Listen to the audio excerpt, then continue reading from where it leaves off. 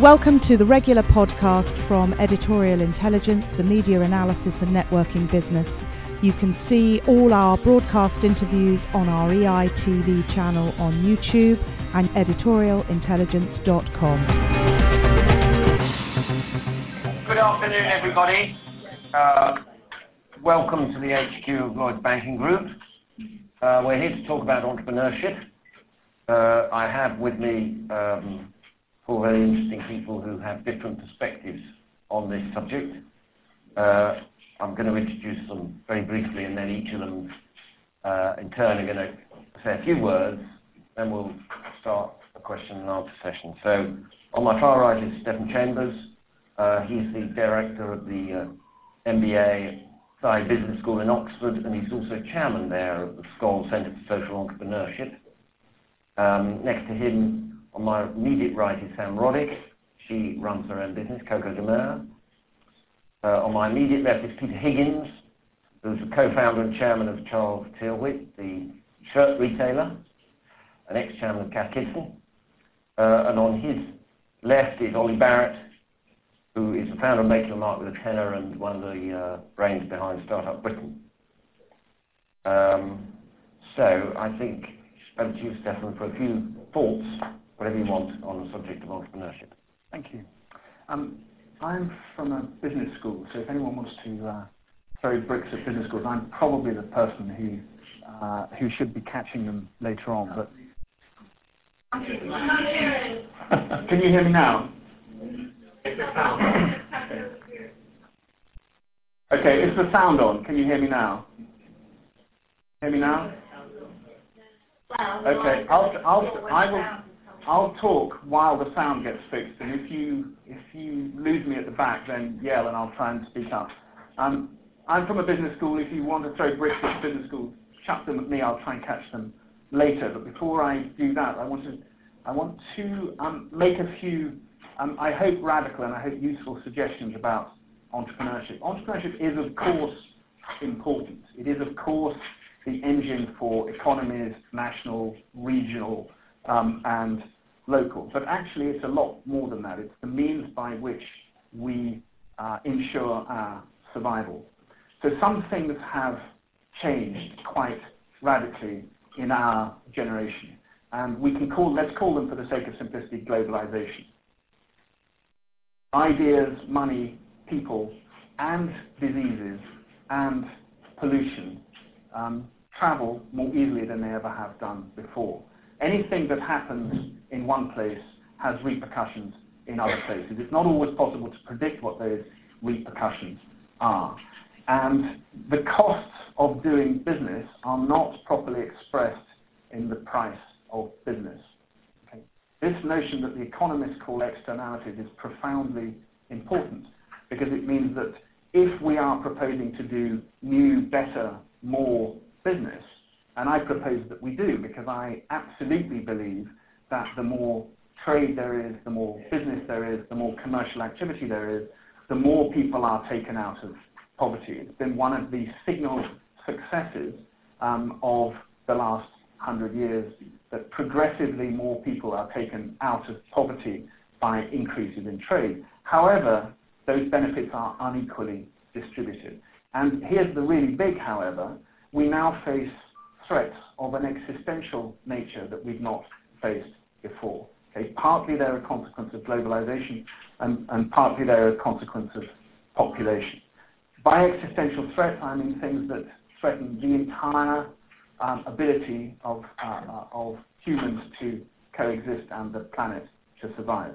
So you can make your own list of things that are existential, but let's start with climate change, food security, poverty, public health, and pandemics. Okay, that's a reasonable list. You could probably all make your own list. We know that governments can't fix this stuff because they haven't, and working in concert is too difficult. We know that aid agencies can't fix this stuff because they don't, and we know that that individuals can't fix this stuff. So the agency that has traditionally been missing in the development of radical solutions to large problems and in the creation of collaborations in respect of those large problems is entrepreneurship. It's the kind of innovation that thrives when the incentives are commercial. When the incentives are both commercial and planetary, you get really interesting solutions. And the most obvious example of those kinds of solutions is microfinance. You probably all know the story of Grameen Bank. You probably all know that Muhammad Yunus was puzzled why people couldn't get loans, small loans.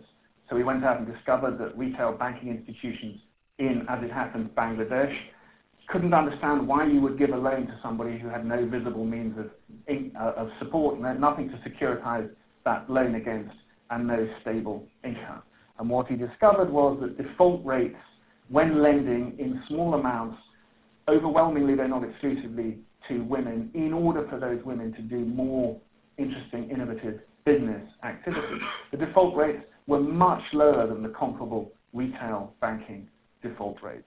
And that created a massive industry which has spread across a number of continents and is exactly the kind of example of what I'm talking about. I'm also talking about entrepreneurship being internalized by organizations. So while I'm absolutely a fan of lone entrepreneurs, I'm absolutely a fan of economies continuing to be based on the very large number of people who take personal risks to do new things. I think there's also an entrepreneurial imperative in large organizations, because you can be sure that the costs that are not properly expressed today will end up being internalized. They will end up as liabilities on the balance sheets of large organizations. If you have anything to do with glass, you have something to do with water. If you have anything to do with construction, you have something to do with water. If you rely on complex supply chains that are globalized, you have something to do with migration and poverty and justice and girls' education and so on and so on. So almost everything that almost anybody does is implicated in the profoundly social returns on commercial activity. And it's the duty, in my view, of active competition in large corporations to internalize those costs preemptively and to say what will happen when, through taxation, through regulation, through consumer behavior, we have to express properly the costs of things that we're not currently expressing. How do we innovate our way around that and out-compete? So, in short, my view is that entrepreneurship has always been desirable. It continues to be desirable, but is now imperative. It's imperative because the threats that we face are existential, that the incentives for being innovative and entrepreneurial are therefore no longer only commercial, and the incentives to be an entrepreneur are no longer only incentives that apply to risk-taking extraordinary individuals, but to all institutions and organizations doing almost anything.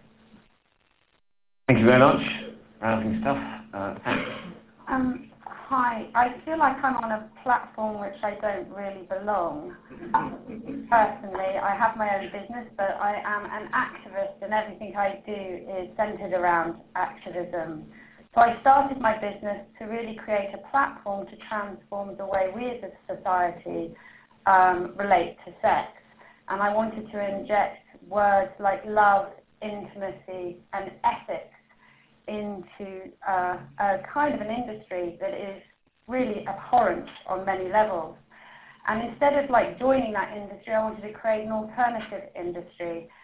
So I come from the loins of some great business people. I was completely unemployable as a child, and I utilized my rebellion to I utilized my causes to justify my rebellion in many ways. I went to Nepal at the age of 16, where I set up and helped set up one of my parents' first trade projects in Nepal. And I think that's where I found that where business really is unintimidating and it's really a state of survival. And I never worked in my parents' company. I got fired from the Body Shop at 16. So when I opened my business, I wasn't really aware that that's what I was doing. I wanted to basically have a dialogue, and that was the only way to legitimize it. So I did something very naively, and out of it I did the impossible. I attacked it like it was a creative project, one that was more about communication than profit or loss, and I knew nothing. I didn't even know how to do like a end of day cashing up form from my tills. So what did I do? I basically asked everybody I knew questions, and that's how I got my education. And I just acquired my knowledge, and I was mentored throughout the whole process. And even today, I feel like I'm continuing my education on that front. Now, I have been awarded a lot of awards for the groundbreaking creative kind of communications. I've won like 6, 7, 8 like Golden Lion Awards in Cannes for advertising, and I've been awarded the notion of having an international brand with Prop 2 shops, essentially.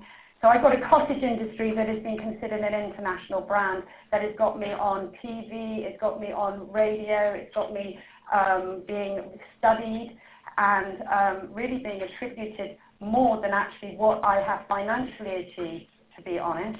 So I think that is my success in what I have done, is that I've managed to kind of create an international brand with a meager kind of income. And so, but what I have done is I have challenged our relationship to sex on an ethical level, really underpinning it with a notion that we have to be more responsible in the way that we approach the subject of sex and create some healthy boundaries. Because obviously, as we know, the sex industry is responsible for some heinous global crimes, whether it's through trafficking or through the porn industry. And really, we need an alternative to that. All of my products are ethically made. And from that, I have created an incredible kind of penetration within our culture, for want of a better word, to really open us to the fact that actually women are sexual beings that actually have an incredible sex drive, that have a desire to be recognized as such, but under their own terms, with their own language. They, you know, and that has to be injected with a sense of beauty. Now, this Coco de Mer, what it has provided me is a platform to do my activism. So after going to the DRC and working with some of the top creators around the world to tackle issues like rape being used as a systematic weapon of war, and to work with some of, I mean, I've just been donated 500 grand worth of free talent from Hollywood to make a 5-minute film that I'm attaching to a petition and working with every NGO within this country, which is going to be launched in June. And I think that for me, what has my enterprise given me? And what does it do for me? For me, being an entrepreneur is a problem-solving issue. I utilize it as a creative way to kind of tackle issues that I care about, to make a transformative change within our society, to really create a world to become a better place. I do believe that at the heart of it, business, right, has to be approached like we approach our democratic governments. We have to realize that how we invest in our business is actually a vote to their behavior. And I really, one of the biggest calls that I make is that consumers start to become involved in the way that businesses run and what kind of economic choices that they are essentially making through the way they trade. Because actually, like my mother and my father had said before me, that we have to put humanity above profit, and with a healthy, safe society, we actually do have a better and more stable economy. I've got 5 minutes, is that it? Thank you very much. Peter. Thank you. I'm ashamed to say I've never ever read a book about entrepreneurship, and I didn't even know I was an entrepreneur for quite a long time after I'd started. But I'll just give you a sort of personal viewpoint of what I think it means. In 1990, I was a management consultant at Bain & Company, a US firm, and I was advising DHL and Guinness about their global strategy. I knew absolutely nothing about their global strategy. I was overpaid and under-talented. And one day at lunch, my now business partner, Nick Wheeler, said to me, look, why don't we sell shirts by mail order? And we knew nothing about shirts, and we knew even less about mail order. But it just seemed like a great idea. And so off we went, and somehow stumbled into, 20 years later, we made a £100 million business. For whatever, I don't know, making lots of mistakes along the way. Now, my father, who ran a business school, was a professor of business studies, said to me, "You are insane." Here are all the statistics about all the businesses that have failed. You're taking the most huge risk. But I figured actually that what entrepreneurship is actually taking a calculated risk. And Nick and I, like good consultants, we sat down and we worked out what made us different. What could we be the best in the world at? And so we very simply worked out that M&S were at £30 and Jermyn Street were at £40, so we'd sell our shirts for £34.50. Now, if we'd been really clever, we'd have sold them for £34.95, but we didn't know everything. And so we worked really hard to differentiate ourselves from the competition. Now, at the same time, in the same year, almost within a month, a guy called Charles started a business as well, and another guy called Michael started his business too. And I've always wondered, why did we choose shirts? I think it's because nobody else actually was that boring as to go into shirts. But Charles Dunstan started at the same time. He chose phones, and his business is 20 times bigger than mine. And then Michael Dell chose computers, and his business is 200 times bigger than mine. But of course, more people were doing phones and more people were doing computers, so it was a much tougher environment. But for us, we chose shirts. No one else wanted to do it, so we did it. So entrepreneurship is a calculated risk. What I think it also is, I call it immediacy. And what do I mean by immediacy? I think it's about decision making. And if you're in big business or government or you're a consultant and you have a great idea, 2 months later after 16 meetings, something might happen. Or it may never happen at all. It just doesn't happen. But in a small to medium-sized business, you can make a decision and something will happen. So at Cap Kidston, which I joined in 2006 as executive chairman, if we were down on budget at the trading meeting on Monday, I would say, well, look, why don't we do an email, 24 hours, free PMP, and off we go. And at 1 o'clock, the email would go out, and at 1:01, the sales would come in. So you have immediacy from decision making. The other thing is, and I'll change the acronym, is just bloody do it. There are so many people in big business. I've employed people from M&S, John Lewis, Procter & Gamble. You tell them to do something, and they hold a meeting. And then they have another meeting. And then in the end, it just doesn't happen. Just bloody do it. So that's what entrepreneurship means as well. It does, of course, mean freedom. It means you can work when you like, you can do what you like, you can have as many holidays as you like. But of course, what happens is, when you start, you do 100-hour weeks. And just to give you an example from my time at Charles Tyrwhitt, Nick and I started in a sort of shop on the Lane Ladbroke Grove, just off the Portobello. As we got better and better, we had our 2 little desks pushed further over, and all the shirts were just taking up the room. You couldn't move the shirts. So I thought, okay, what I'm going to do is I'm going to saw a hole in the floor. And so I did. I got my saw out, and I sawed a hole, and I got someone to make me a ladder.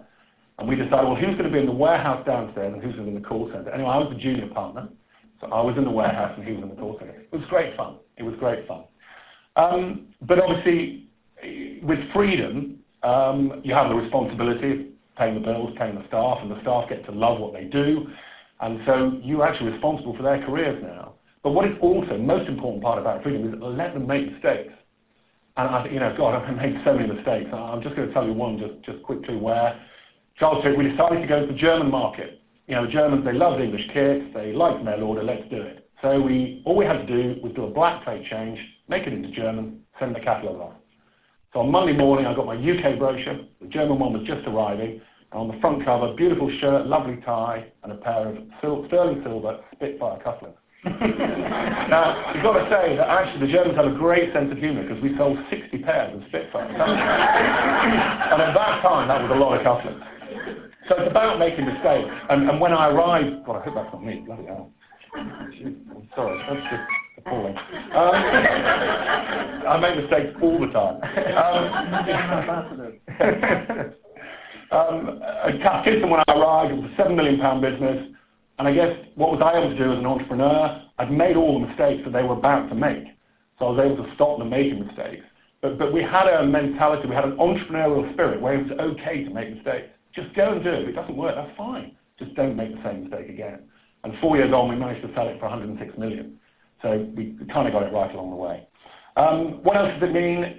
You take risks, so you would hope to get great rewards. But when I started, I didn't really do it for rewards. I did it because I actually wanted to do something, take on Sam's point, something worthwhile. I actually wanted to create some wealth, and I wanted to create jobs.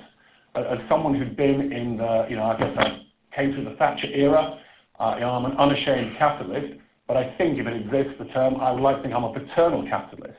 But actually what I really love is creating jobs for people and seeing them improve. So I have one guy who's a university dropout. He joined the call centre at Charles Tyrwhitt. We paid for him to do his MBA through the OU, and he's now on the operating board. A girl who started on reception at Cath Kidston, she's now very senior in the buying team. So people have been able to improve, and that's been one of the great joys for me. But finally, what is entrepreneurship about? Actually, it's having fun. It's what makes me get out of bed in the morning. I can't wait for Sunday evening, because on Monday morning I get all those results, and I love to see the results. And you spend a third of your life or more working, and so you've got to enjoy it. It's great fun. But just going back to risk, everyone thinks, yeah, it's taking risk. I think it's a calculated risk. If you have some money to invest, if I have money to invest, would I invest in RBS, BP, Dixons, HMV, and so on? That's a much greater risk. I'd rather back myself and screw it up than allow someone else to do it. So if I just have to encapsulate the whole thing of what I think entrepreneurship is to me, it's a feeling, and the feeling is one of it just makes me leap out of bed in the morning. Although now I've got a bit older, it's kind of more of a dull thud. Thank you. Thank you very much, Peter. And finally, Ollie. Thank you very much. Thank you, Luke. Good afternoon, everyone. I wanted to talk a little bit just about the scheme that I've been involved in since it started, which is all about tenors, not Placido Domingo style tenors, I might add, but £10 notes in schools and colleges in particular. And it's a very, very simple idea, and they're the only sort of ideas that I'm very good at, I think, which is hand a child a £10 note and give them a month to see what they can turn it into.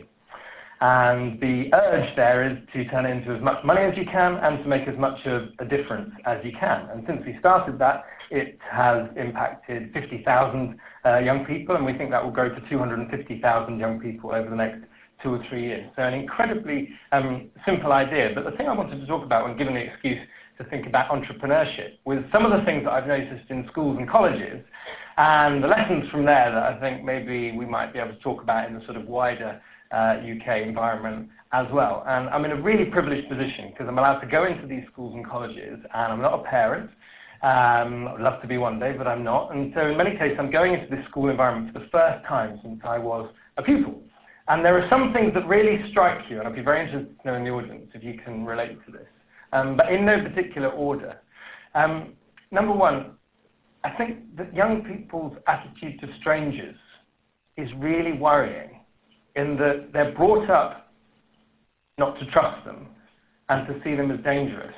And I don't think they're ever told the secret, which is that strangers are not dangerous, and that they are the secret to doing anything you want to do. And I see a very, very distinct lack of ability to deal with people you haven't met. And to me, there are some seeds there that get sown at a very, very early age, which when they start to grow are very, very harmful for the whole country. So our attitude to strangers. The second thing is, and I don't know why this is, I'm sure there's some very good reasons, we don't seem to be taught about money at school. Why is that? Why is it that when I ask a child what they guess a tenner will turn into an interest at school will be, often they'll guess a £5 extra, often they'll guess an extra £2. Why is it? Now, there are some fantastic programs, financial literacy, I'm sure Lloyds are involved in some of those, so there are programs out there. But why isn't that across the board? Isn't that a bit weird, number two? Number three, in the last school I went into 2 weeks ago, there's a big fat book on business studies A-level.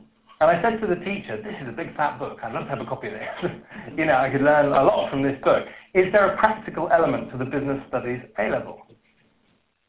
It will surprise some of you to know and not surprise others to know. The answer was no. So we have a business studies A-level without a practical element to it. And I find that a bit odd. So there were some things to think about there. The fourth thing, just going into schools, was that, and this has nothing to do with what I had to say, but just my very presence there as a business person in a school seemed to, in a very small way, cheer them up a bit. And so what I'm going to say today is, if you don't already do it, and I bet 3/4 or more of you do it anyway, but please do track down some of the stunning programs out there, and there are absolutely loads, from Business Dynamics to Young Enterprise to Nifty. Tenor is one of many, many, many. But do embrace those. They're just some of the most fantastic experiences to go in and make stuff happen. So there were some sort of oddities that I started to draw out, because I think if we could start to change the way we deal with strangers, and there I can't agree with Nick that networks are the enemy.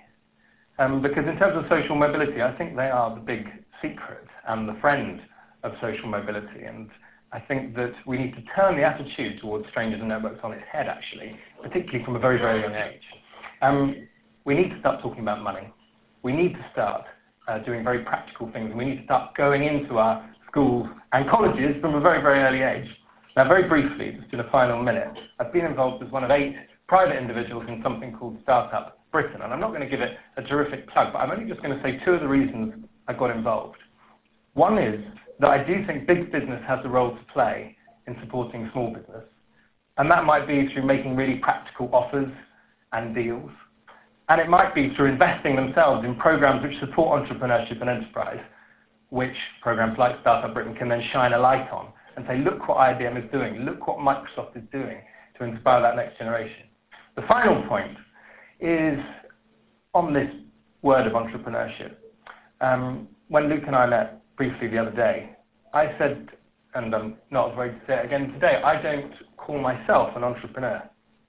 And that's partly because, and I'll be shot down in flames for this, I'm sure, but I don't consider myself to have made, and it's a fact, I haven't made lots of money, I haven't made millions of pounds. And so my only question to the room today would be, if someone with an ego as big as mine, and someone with a mouth as big as mine, shies away from that word, how many people are we putting off with that word? And is there any merit in just talking about people who start things? The idea that you don't have to be a dragon to work for yourself. Is there anything about the language that we're using to describe entrepreneurship which is off-putting to millions of people? When I go into the classroom and I say, who would think about starting a business one day, every single time, at least 3/4 of the room put their hands up, and something happens to dissuade them from that.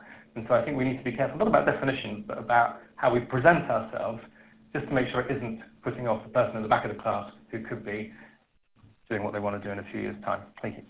Thanks a lot, Ollie. So just to follow up on that last point, Stefan, do you think the culture in our country towards entrepreneurs and entrepreneurship and starting your own business has got better? Yes, in short, yes. I think that even this conversation couldn't have happened 20 years ago. It might have happened 10 years ago, but I don't think it could have happened 20 years ago. So I think it's got better, but I think it's also got worse in the sense that Ollie is talking about.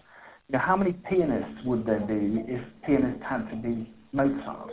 You know, and the problem with this entrepreneurship conversation is that we tend to mystify what we mean by entrepreneur, and we tend to personify it. We tend to create a myth of a heroic individual, okay, usually with a beard and an airline.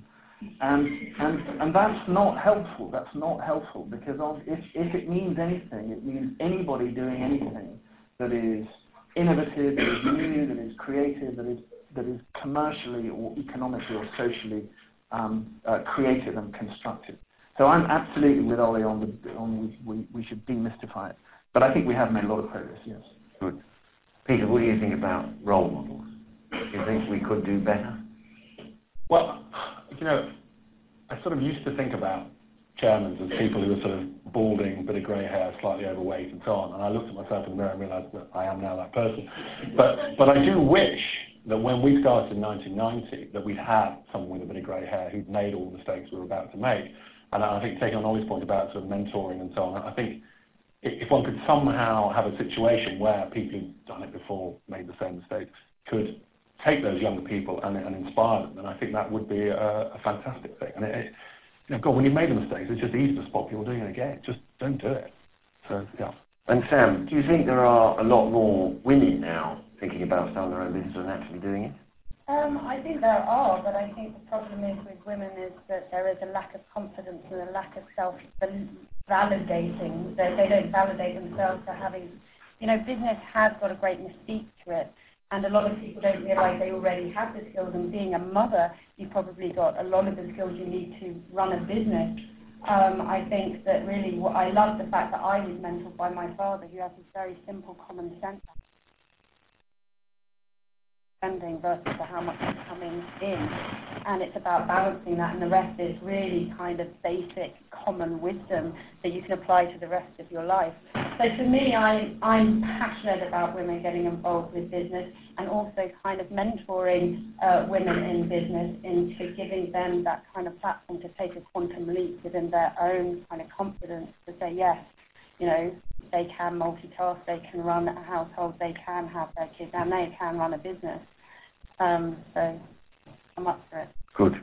And Ollie, are you broadly optimistic, having sort of been around schools and launched Startup Britain, that actually there are a lot of young people, or indeed people of any age, who are up for starting their business, and that this could be part of the cure for things like public sector job losses?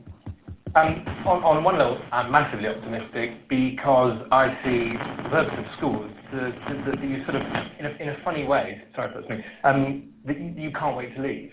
You know, you love your time, but you can't wait to leave because you're so alive and to the sense of what's out there. And so I'm very optimistic about the number of people I see who want to do their own thing. I think we've got major challenges. What are they?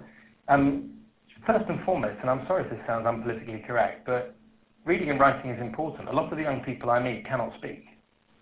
You know, they have severe challenges when it comes to communicating with other people. And it's not the stranger danger point I was making earlier, as much as the ability to stand up in a group of their peers and communicate their ideas. Unless we can get the people coming through schools and colleges in this country communicating at a much higher level, I think we've got a major problem. That really strikes me when I spend time, as I do 3 or 4 times a year in the States. So to a certain extent, I'm optimistic. I would like to be seen more, particularly in colleges and universities, as an option. You know, if I'd have gone into mine, I bet things have changed a lot in 10 years. If I'd have gone into my careers advisor at university, and I ended up sadly dropping out of university, if I'd have gone in and said I'm thinking of starting up my own business, I have a suspicion back then that would have been greeted with a certain sense of horror. And I would like to see working for yourself as certainly represented on the milk round, if not have its own mini milk round dedicated to it. And Stefan, do you think you can teach entrepreneurship in places like universities? Yes, in short. I don't think you can create entrepreneurs. I think people who are cursed or blessed with a conviction that this is what they want to do don't go anywhere near anywhere that could teach them how to do this. But I think that leaves the rest of us, and the rest of us have, in my view, an obligation to be a whole lot more entrepreneurial. So it's not about entrepreneurs, it's about entrepreneurial behaviours. You know, that's the single most kind of democratizing analysis of this field, because we have to get away from the notion of entrepreneurs. We also have to think a little bit about incentives. I mean, you know, the terrible thing about incentives is that they work, and we've just lived through an extraordinary transfer of wealth into private hands, the majority of which has gone into private hands in non-risk-bearing employment. So, you know, you could argue that some of the smartest of several generations have, as it were, ducked out of any kind of entrepreneurial obligation because they've been too well fed. And that may not be a good thing. Sorry to say that in these hallowed halls. So, 1 or 2 questions, perhaps. Yes, the lady here. Sophie Gunter, I work with EI and I have a portfolio consultancy. A couple of points. One is that I think a point to make is that we all work a long time these days. Retirement's going to go back even further. So I would just suggest to Ollie that maybe it's not a bad thing to start one's career in a structured organisation and get the training and the skills, because it's very difficult to go back to it. If you're driven, you're Richard Branson, you know, Sam Roddick, you are that special person who has a force within. But for the people who need to acquire the skills, I think that a time within a big structured corporate could be very useful, especially if they're not getting it at school. And if we're going to work into a 90, then let's get the skills along the way and maybe learn those things and become the entrepreneurial bit later on. I'll just come back on that one. Okay, yes. Sorry, just come back on that one, because I mean, I sort of did that, you know, I taught Latin and Greek, which was obviously very useful for making shirts. And then I went to Bain & Company for 3 years, and I did get a fantastic training. And so I thought, when I go and start my own business, it'd be great, because I'll know it all. And actually, I just knew absolutely nothing. And I think you can really only do it by doing it and by having somebody there to help you do it. So I think you're probably right. It might be worth trying to earn a bit of money first and get something on your CV in case it all goes, wrong. Yeah, you can have that in business too. But I just want to say, I have made every major mistake, but actually, as I said, my learning ground has been huge. I haven't acquired this information just from my own experiences. I have learned from incredible people who come from incredible careers from structures. And I think it's a necessity to make sure that you do employ people who have had those trainings, so they can, your risk ones and your immediate responses can be outweighed or kind of in fighting with those who have come from those corporate structures. So I quite agree with you. Okay, the gentleman there with glasses, he had his hand up. Thank you, Tony Gillen from the Institute of Ideas. My question is, I'm getting a bit confused about what we're talking about in terms of entrepreneurship.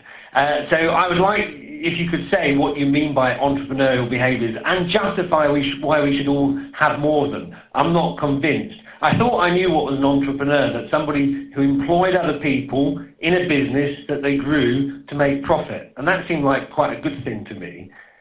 You seem to be saying something different. And I don't understand what it is, and I'm not sure if I agree with it. Well, I have to say, I completely agree with you. And I think the whole concept of entrepreneurship is the biggest load of old codswallop I've ever heard.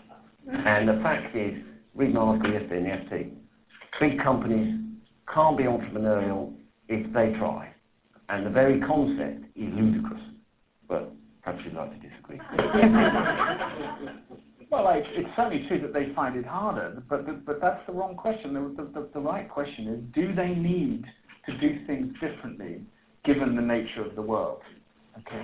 Do the people who run them have an obligation to their shareholders to meet some of the big challenges? Now, I would argue that simply doing what they do is inadequate. It's inadequate ethically, and it's inadequate commercially.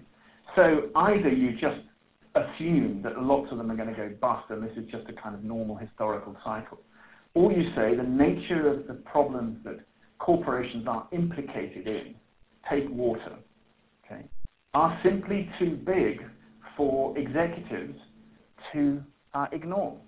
Okay, now that's not the same as saying large companies can behave like small companies, that the boardroom is full of people with airlines and beards. That's not what I'm saying. What I'm saying is the nature of the world is now at such a level of critical threat that and corporations are now so profoundly implicated in both the solutions and the problems that simply doing what they used to do without regard for the costs that will get internalized is inadequate. Now, if that's for entrepreneurship, which I don't think it is, then I profoundly disagree with you. I thought entrepreneur was a crazy risk and just That's sort of what I thought. What about the chap with the glasses over there? He had his hand up before. Maurice Mendoza. Actually, I was just picking up the point Stefan made, because I just wanted to ask, in the light of all the constraints that we all face in terms of resources, water, and so on, there is a small body of business people who are now saying that we have to rethink the way organisations are made, and one of which was Ian Cheshire, Chief Executive of Kingfisher, and I just wondered what people on the panel thought of this. His quote here is, instead of the goal of maximum linear growth in GDP, we should be thinking of maximum well-being for minimal planetary input. And he's raised certain issues, and I know it would take them a long time to achieve it at B&Q, but to lease their products rather than sell them. So they're responsible for the recycling or disposal of the resources, and it's not wasted. Who wants to answer that one? I mean, that to me is a fascinating question, because when I go into schools and I ask the kids what percentage of their profits they're thinking of giving away, often their first answer will be all of them. It tends to level out for some reason, I don't know why, at about 40%.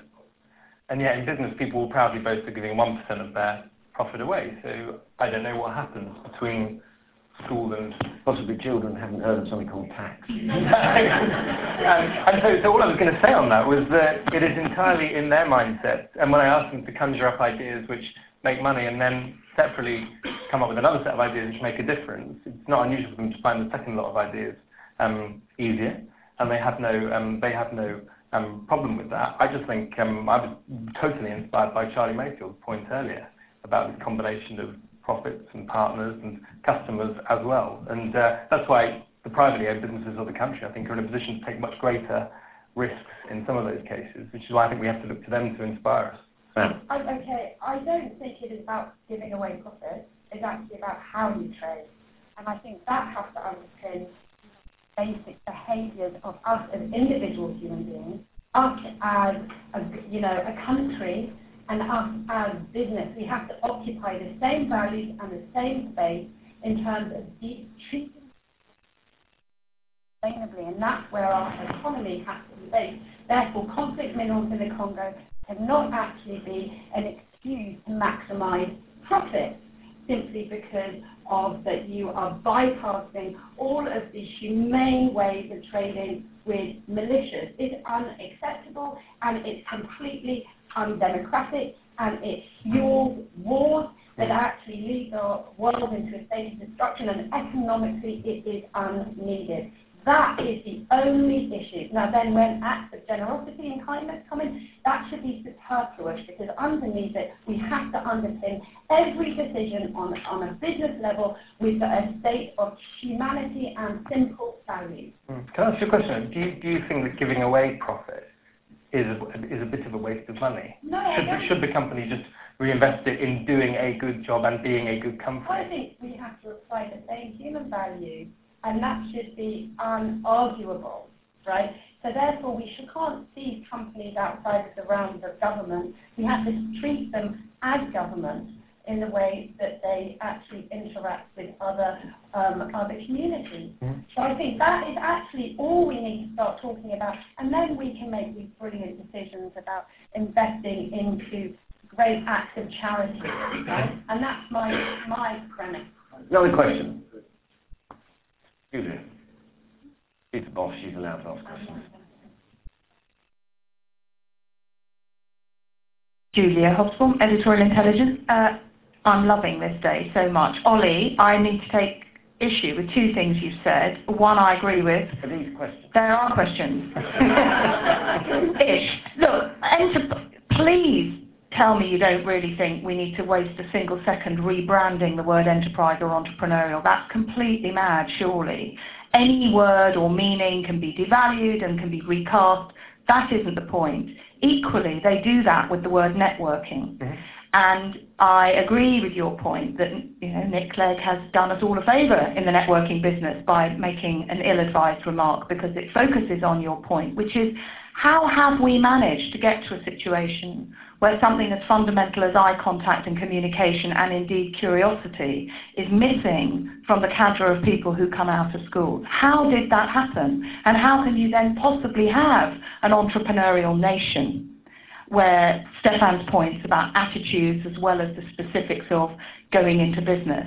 Because not everybody is entrepreneurial like us, and you have to like making money even if you want to do so ethically and to do nice things with your profit.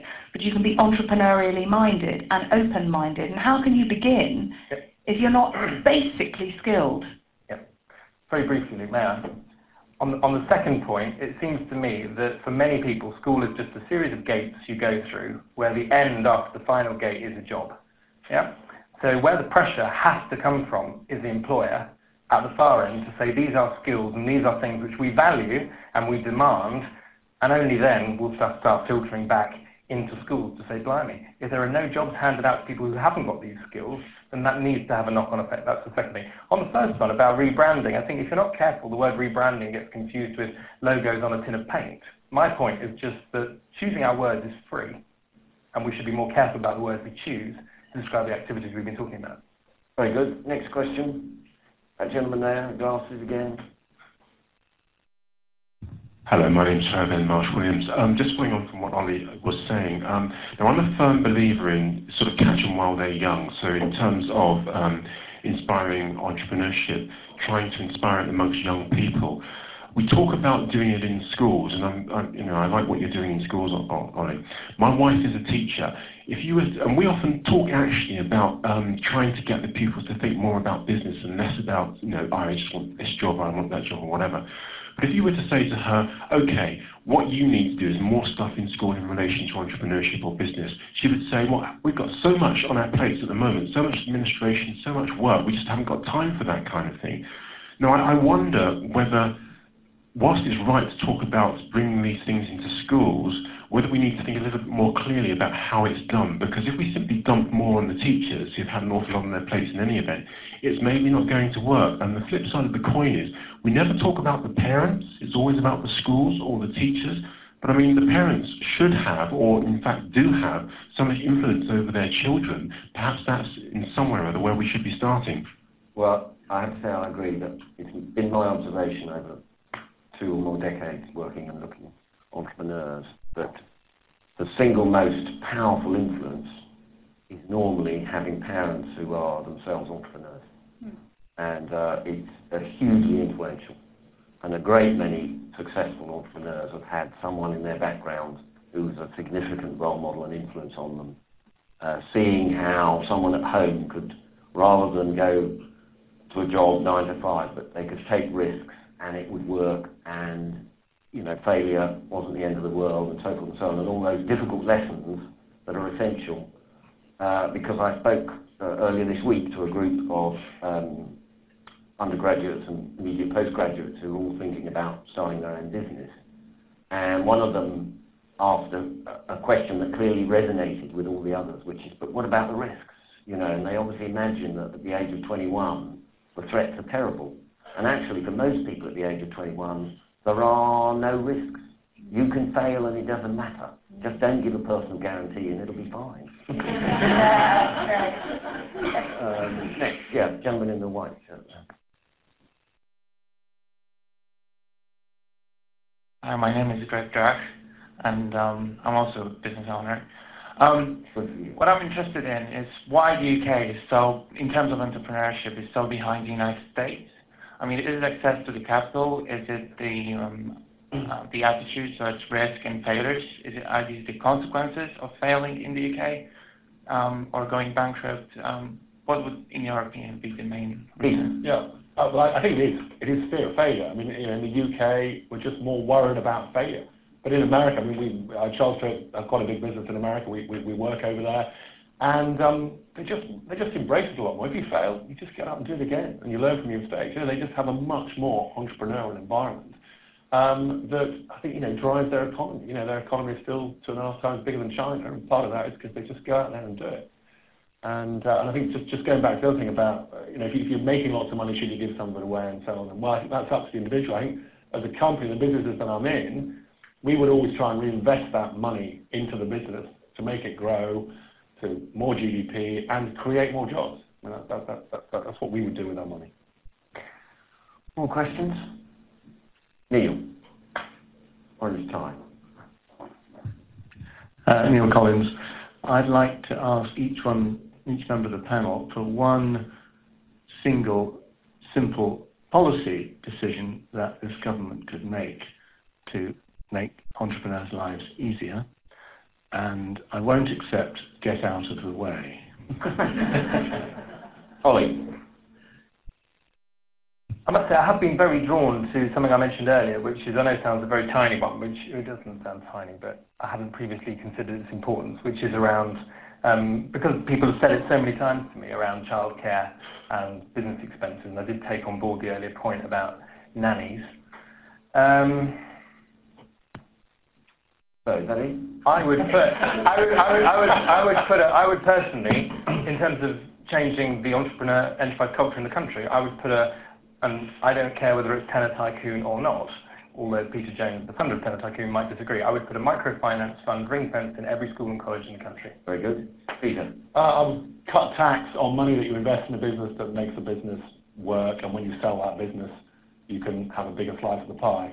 because it's, I think the one thing I did read in the little document there before we started was that if SMEs are providing 50% of the GDP or whatever it is, then we're the people who are going to make the jobs in the future, and so give us more of an incentive to do that by making us get a bit more money at the end of it. Which, most of the money I give, I sort of reinvest in other businesses. Now, maybe not everyone does that, but that's what I've chosen to do. I think there are a lot of other people like that. I would give a dispensation to companies with, say, under 100 staff to a great many of the more onerous employment legislation, because I think that way it would help create jobs. Sam? I think I'm a retailer, so basically right now in this economic crisis, increase, I think. So I'm not quite sure how that makes my business really workable. So I have a rent freeze for 3 years. There you go. I probably make Luke Enterprise Minister in the House of Lords. You'll have to actually turn up. It's access to venture capital for small, very micro venture funds. I don't know if this is the same point that Ollie's making. Micro venture funds with angel capital, effectively. Angel, yeah. I don't mind whether it's professional or not. But that sort of quantum. At micro level, smaller even than most of the most active angels, in places where access to risk capital is really, really difficult to find. So that was not in Oxford and Cambridge. Very, very. By the way, I don't doubt that the organisations are out there. I've noticed when chatting to a lot of people about this, that when I say, where would you go for £1,000 to start a business, or even £500, they haven't got answers tripping off their tongue that don't involve the high street bank. And the micro point is really important, because there's lots of talk about this equity gap, this notion that there's a kind of missing funding bit, as it were, between successful entrepreneurs and larger corporations. And I don't believe that that's true. I think that's where market discipline has a real role. I think it's before things get a chance to get proven at all that the gap is. In other words, bringing more and more people into the risk, into risk financing from scratch. That's the key.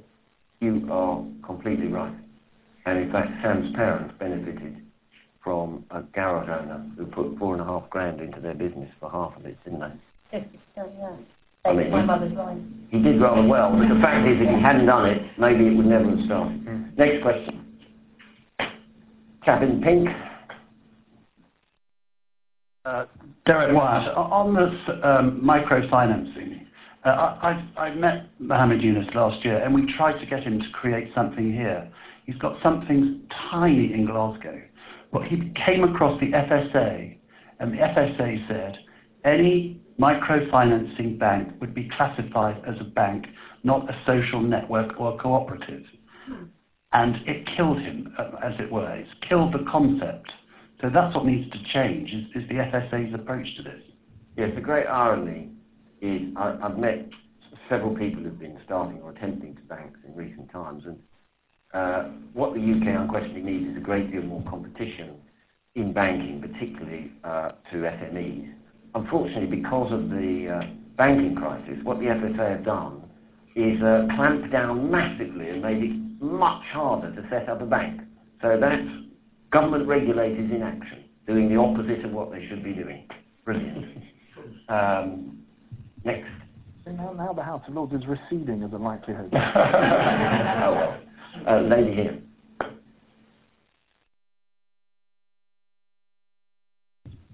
I'm Alice Black. I'm from the Design Museum, a small charity.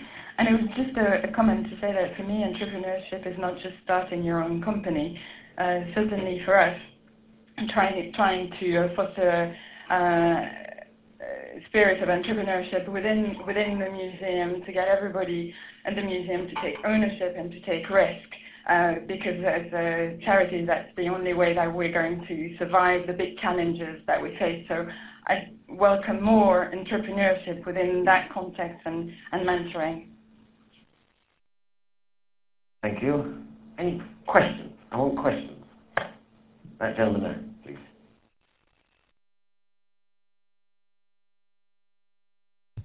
Hi, I'm Ito. I run a small marketing design business myself.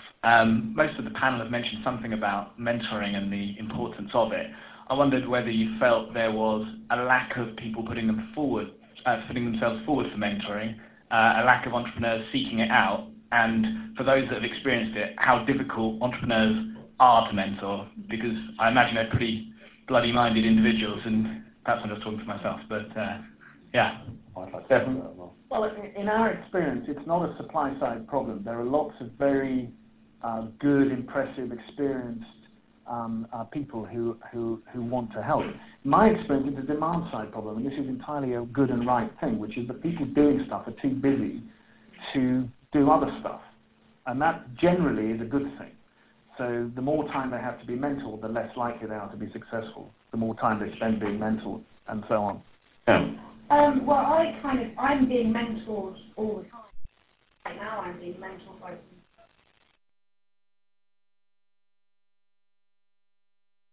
and I make it kind of irresistible.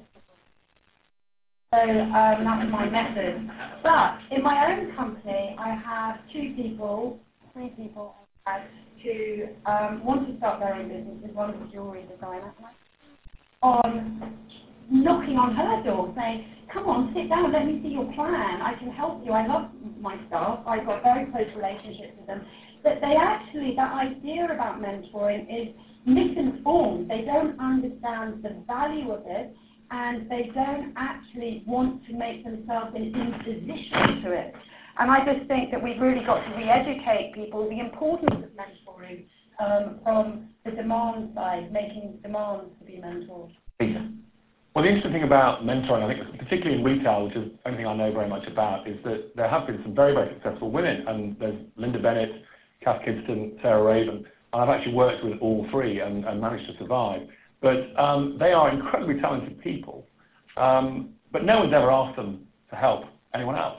So maybe there should be some way of connecting those people with other companies. The other thing, though, I think there is something about entrepreneurs. I mean, they're quite difficult people sometimes. All of them, maybe. I'm not sure sometimes how good they are at being a mentor. And I actually take the approach from the lady earlier on who's talking about structure. They're actually having somebody maybe from a bigger company who's just got a more structured approach to what you do.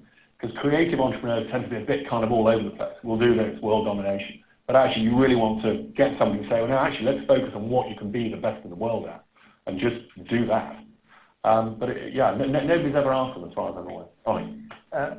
I think that the more successful brokering of mentor and mentee relationships could be the single biggest opportunity to drive enterprise culture, not exaggerating there. I really do, because it comes up again and again and again. And I think that certain networks and organizations have a massive opportunity here, and examples might include the IOD, banks themselves perhaps. The BBA is actually currently working with BIS to create a mentor portal, which will point the way to existing mentoring organizations on the ground, where people can go. If you want an online mentor, organizations like Horse's Mouth already brokered some very interesting conversations. On the demand side, the only observation I have is this: certain programs have come along over time that have made us as Brits feel slightly differently about our bodies or our houses and so on. And whereas we looked in the mirror before and saw something, we look at it again and say, well, maybe there's room for improvement here and so on. So I just wonder, what would be the thing that made business owners look at their business and say, yeah, I am enjoying it, it is going well, but actually something's now going to kick my aspiration up a gear and say, this could be a £100 million business. And I'm very interested to know what that technique or program might look like. And alongside the brokering, I think that's the single biggest opportunity. Very good. That gentleman there had a question. Well, curiously, I'm just picking up exactly from where you left off, Ollie, Sandy Walkington. I was just asking, why do entrepreneurs stop in this country? Because my perception is that we get the micro businesses and even the small businesses. And I've had lots of friends who've built small businesses and then they sell. And they go off and they might be entrepreneurial at something else, but it's not making money. Or they might go and ski or sail. And we don't seem to have the kind of Mittelstand that Germany has, or those medium-sized businesses, which is the backbone, with a few large companies, and then the micros that start and then don't seem to go anywhere. And is that cultural or institutional, or what is driving that? I think one of the reasons is that there is a tendency here to want to become a member of the aristocracy. So people sell out and become country gentlemen and ladies. Yes, who else has got a different reply? Can I say something on that one? I think you slightly answered the question. I think for me, there's culturally a business changes. So when you take a business, I mean, it changes all the time, but from 0 to 10, 10 to 20, 10 to 50, you need different people. And what happened in my experience is that when those people get to that sort of size of business, it ceases actually to be an entrepreneurial business anymore. It actually becomes a process business. And you get professional managers in to manage those businesses. And so if you take Kaskista now, which again we'll do about 100 million in the next year.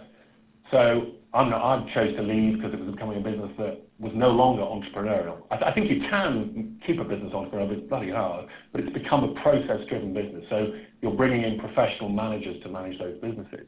I actually do work in a German middle company.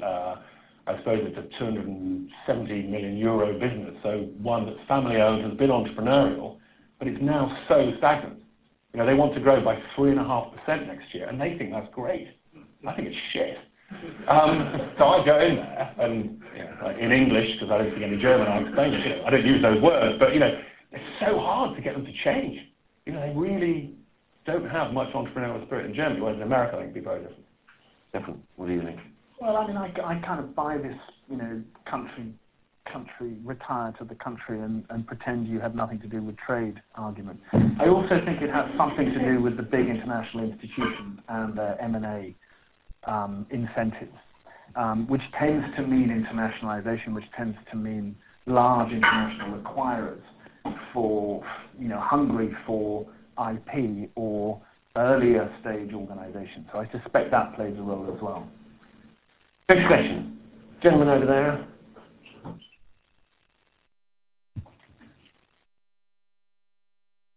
Hi, I'm Graham Hitchin. I wanted to ask a question about whether there's a difference between being entrepreneurial and growing, which picks up to a certain extent on that last point.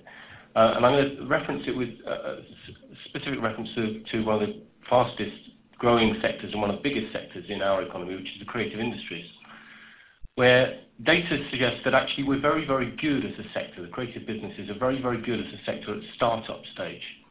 And there are a very, very large number of small and medium-sized businesses that do extremely well across a whole series of sectors. But actually there are very, very few indeed major corporate companies of significant size in creative and digital sector. They are primarily American. And there's a real sense that the gap that exists is that the UK is a sense that we're very enterprising, but we don't know how to grow companies. And I'd just be interested in people's comments on that. Yeah, okay.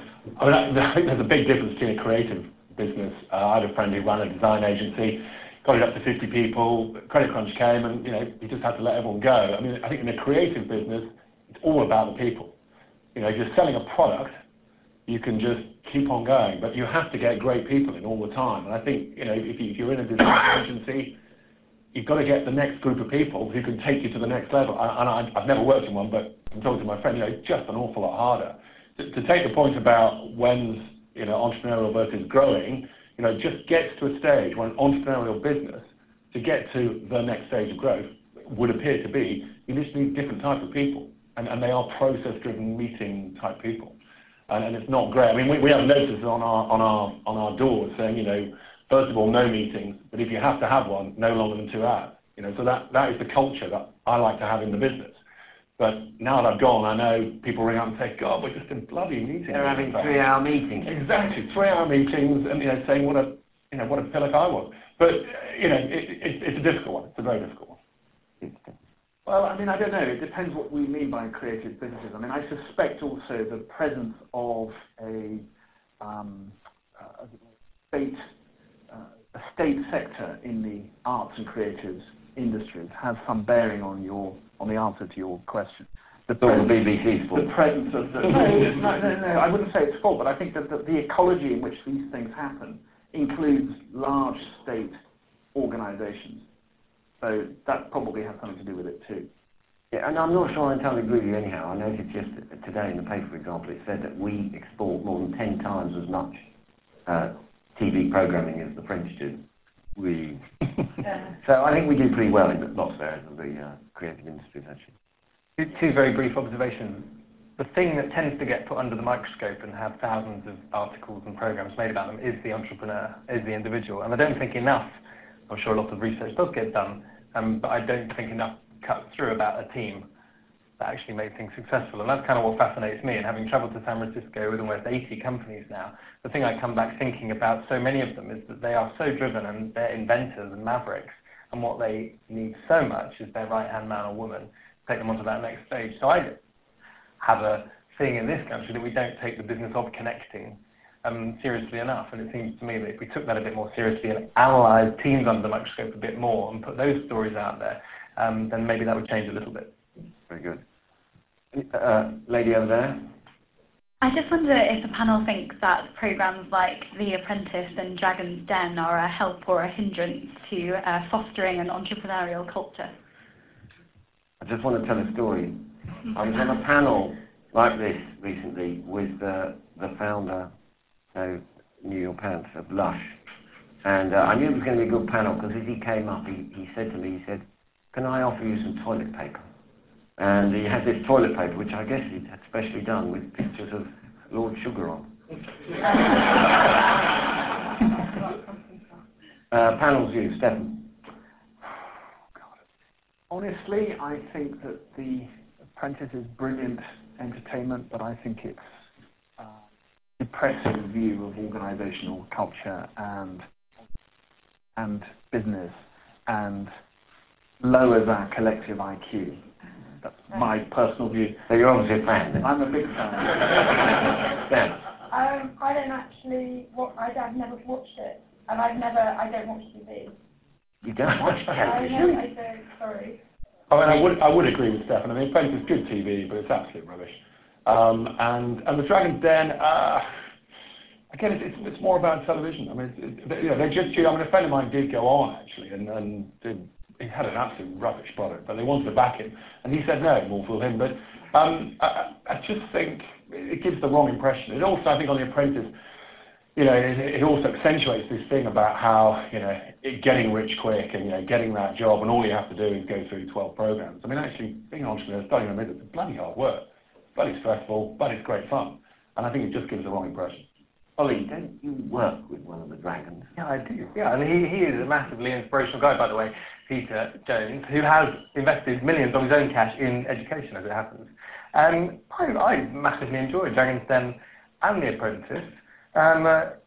They're not an accurate reflection, probably, of business, unless your idea of business is being shouted at by a Maltese hairdresser.